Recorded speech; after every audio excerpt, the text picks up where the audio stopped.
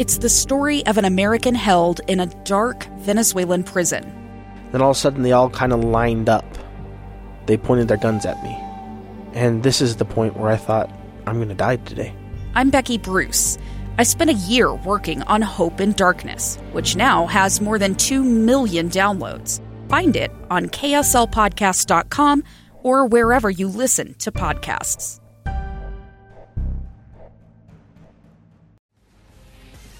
This is Live Mike. Check 1, 2. With Lee Lunsberry. From Utah's Capitol Hill to your schools, taxes, and all the breaking news. Hear it on Live Mike with Lee Lunsberry on KSL News Radio. Welcome back to Live Mike. I want to talk to you about the 25th Amendment. No, I know at the beginning of the show I told you it was going to be fun. We're going to have a good, fun Friday show, and we spent the last half hour talking about statistics and causation and correlation. Well, listen, it's important, it's interesting, and the 25th Amendment today, I'm going to tell you why it's a fascinating topic to be discussing today, particularly after an announcement from Nancy Pelosi just yesterday. A quick 3-second little comment by Speaker Pelosi brought the Fifth Amendment to the top of my mind. Come here tomorrow. We're going to be talking about the 25th Amendment. That was yesterday, and today she made good on her word and introduced a piece of legislation alongside Maryland Congressman Jamie Raskin, announcing that they would be taking a power afforded the Congress within the 25th Amendment and putting together a certain commission. I'll let the members of Congress explain that for themselves, but let's go backwards a little bit. The 25th Amendment, it's one of the newer amendments to the Constitution, wasn't adopted until February of 1967. Now, pop quiz for you. There are 2 newer amendments. 2 amendments have been added to the Constitution since 1967 and the 25th. So can you tell me, what do the 26th and 27th amendments address? 57500. That's the Utah Community Credit Union text line. I'll give you a moment. The 26th, what does it deal with? And the 27th, and even more interestingly, the story as to how the 27th Amendment became ratified and added to the Constitution. I'll tell you this much. The 27th Amendment was one of the very first amendments proposed. Yeah, way back in the 1700s. Holds the record for the longest span of time between proposal and ratification, 203 years. All right, you give up. The 26th Amendment deals with lowering the voting age to 18, or more specifically, preventing states from having an age limit on voting rights any higher than 18. And then the 27th Amendment, here's what the 27th Amendment does. It prohibits Congress from raising its own pay. And after the commercial break, I'm going to tell you the story about how it came about. It's absolutely fascinating. But here, let's get to what we have learned today. The 25th Amendment, well, why is it relevant? It has to do with issues relating to presidential succession and disability. It clarifies that the vice president becomes president if the president should pass away, resign, or is removed from office. Today, Speaker Pelosi appeared before cameras and spent about 25 minutes alongside Jamie Raskin as they announced the introduction of a piece of legislation. Interestingly, it's not as straightforward as you might think. And to hear Speaker Pelosi explain things, she says that it has nothing to do with today. This is not about President Trump. He will face the judgment of the voters. But he shows the need for us to create a process for future presidents. Let's start with Speaker Pelosi's understanding of the 25th Amendment. She sees it as something of a roadmap. The 25th Amendment creates a path for preserving stability if a president suffers a crippling physical or mental problem and is, quote, in the amendment, unable to discharge the powers and duties of his office. The 25th Amendment is broken up into 4 parts. Section 1 is in the case of the removal of the president from office or of his death or resignation, the vice president shall become president. That needed some clarification, and it used to be worded in a sort of ambiguous sense. Is the vice president now the acting president or what? This clarifies. Section 1, if the president goes away, the vice president becomes the president. Section 2, whenever there is a vacancy in the office of the vice president, The president then shall nominate a vice president who shall take office upon confirmation by a majority vote of both houses of Congress.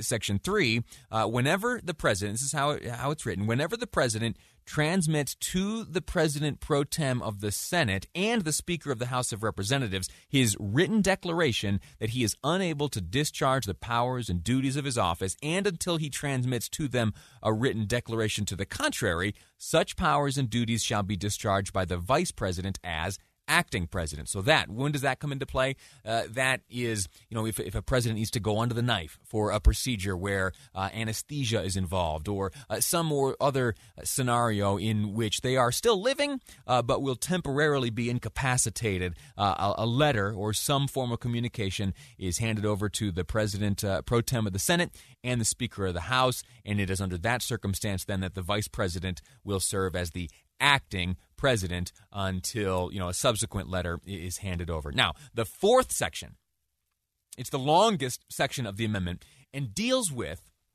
an incapacitated president who is unable or unwilling to transfer power to the vice president. So you look at number 3, if for some reason the president is unable to fulfill his duties, yet fails to send that letter to the president pro tem of the Senate or the Speaker of the House, Section 4 handles that. Section 4 outlines the process through which power is transferred in these circumstances. But regarding the role of Congress, it's not exactly explicit.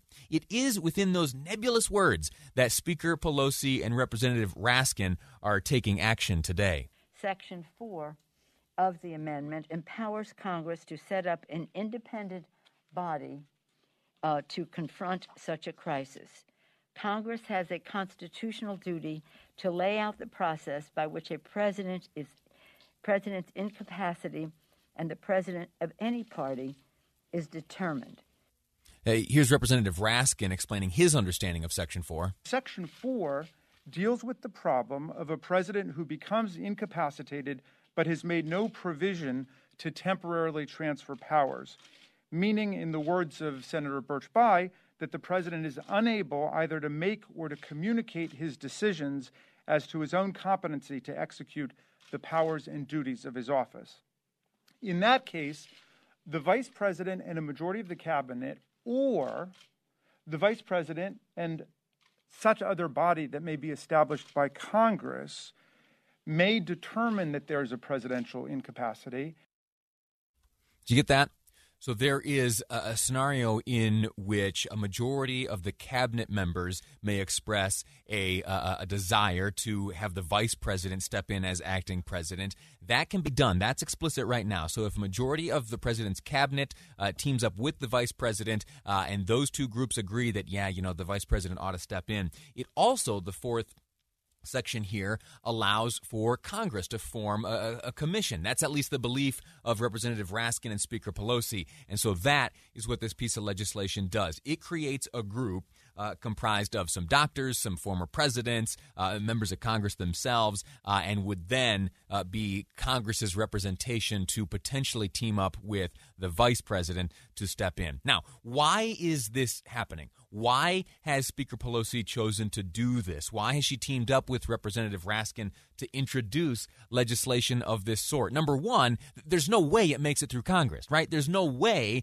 that the Senate even takes this up, and even less of a chance that the president would sign it. Well, I have a theory, and I believe it comes down to power. You see, when Speaker Pelosi was making this announcement today, speaking to the media, she was wearing a pin that she wears on occasion, not always. Only on certain occasions does she wear this pin. And it's a very interesting pin because it is a depiction of the mace.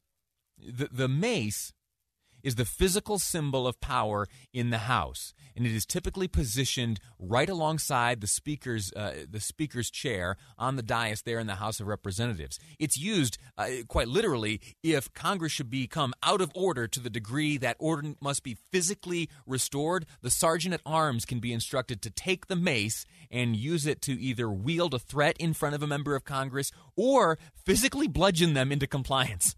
It's no joke. And so what I saw today was Speaker Pelosi exerting her power, letting not only President Trump know, but also candidate Biden know that in the next Congress, should there be any question of their ability to carry out the duties of president, should their health complicate that ability, that Congress will be standing ready, or that she intends, rather, to take advantage of any angle she can find in those obscure sections of the Constitution to wield her power. It's a fascinating play. It's a fascinating move. It won't go anywhere, but it sends a very strong message. Quick break, and I'm going to tell you the fascinating story of the 27th Amendment to the Constitution next on Live Mike. I'm Lee Lonsberry, and this is KSL News Radio. KSL's Live Mike. Live Mike with Lee Lonsberry. Welcome back to Live Mike. I'm Lee Lonsberry. You know, I worked in D.C. for a while. I either brag about that or lament it all the time, and you're tired of hearing about it. But one thing it did was it instilled in me a desire to understand the Constitution more, and specifically the process through which proposed amendments go to become ratified and a piece of the U.S. Constitution, the supreme law of the land. You heard in the last segment, we spent some time looking at a Speaker Pelosi proposal along with Representative Raskin, which would create essentially a commission which Congress would control, which would be empowered to team up with the vice president and essentially take over the presidency. Should that commission determine the president to be sufficiently incapacitated and be able to make that argument to the vice president, well, then the vice president, him or herself, would assume the role of acting president. An interesting thing. It's not going to go anywhere, I predict, but as you heard me describe, it's an interesting exertion of power on the part of the speaker. And so we'll see what comes of that. My prediction is nothing, but it will certainly start a conversation, at least a messaging conversation, if nothing else. As I was combing through some of the historic details of the 25th Amendment, I was reminded of an interesting story I learned a number of years ago about the 27th Amendment. Now, again, pop quiz. Does anyone know? Do you know what the 27th Amendment does? The 27th Amendment essentially restricts or limits members of Congress for giving themselves a pay raise. Here's how it works. Congress obviously can vote for an increase in compensation, but the 27th Amendment makes it so that increase in compensation doesn't take effect until the subsequent Congress. So each member of Congress would have to look forward and potentially give a raise to congressmen down the road, and then the voters would decide: does my congressman or woman, do they deserve the raise that they voted for themselves? Now, this hasn't happened since 2009.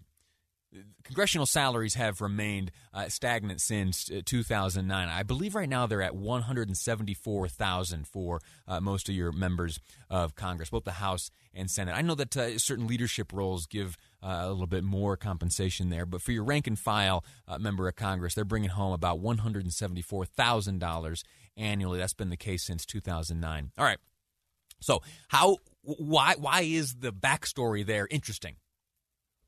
Well, you see, it was ratified in 1992. That's the most recent ratified amendment to the Constitution. Ratified in 1992, it was proposed in 1789. The 27th Amendment, or what became the 27th Amendment, was a concept proposed in 1789 along with 11 other suggested amendments. So 12 suggestions in 1789, 10 of which would become the Bill of Rights. 10 of those initial 12 suggestions would become the Bill of Rights. And a limitation on the congressional increase of their own salary didn't make it. So how is it that an amendment proposed in 1789 was able to be ratified 203 years later? Well, the answer comes from a college freshman named Gregory Watson. I'm Gregory Watson. I'm responsible for the ratification of the 27th Amendment to the federal Constitution. Now, as an older man, Mr. Watson, he granted an interview to The Daily Show not too long ago and told a story. It all started in 1982 with a college paper that I wrote. I found a book in the library that showed amendments that Congress had approved, but which not enough state legislatures had ratified. And I found this one from 1789. So in 1982, this man here, Gregory Watson, he was then a 19-year-old freshman studying at the University of Texas. He was enrolled in a government class where he was assigned a paper about the governmental process. He was kind of a constitutional nerd, a much more effective constitutional nerd than am I.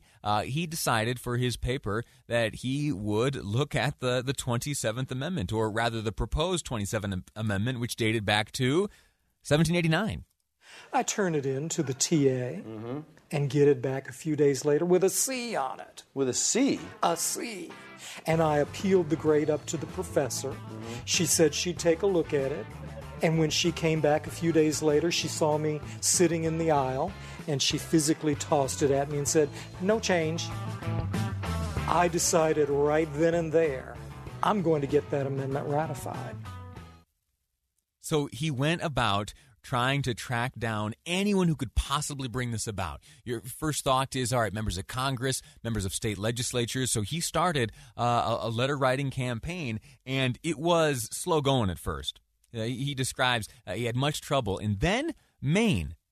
He got that letter into the hands of just the right person who set off a series of dominoes tumbling over. Ultimately, this idea of ratifying this amendment made it to the legislature in Maine, the state legislature, which in fact ratified it. That was the first success, the first state, since the early days to have, since the 1700s, to ratify this amendment. But after the success in Maine, Watson, he's emboldened, and he went on a letter-writing tear. He sent letters to anyone he thought might be able to help his cause. Then I start writing those letters, pleading with members of the legislatures in those states to introduce a resolution at the state capitol to ratify the amendment.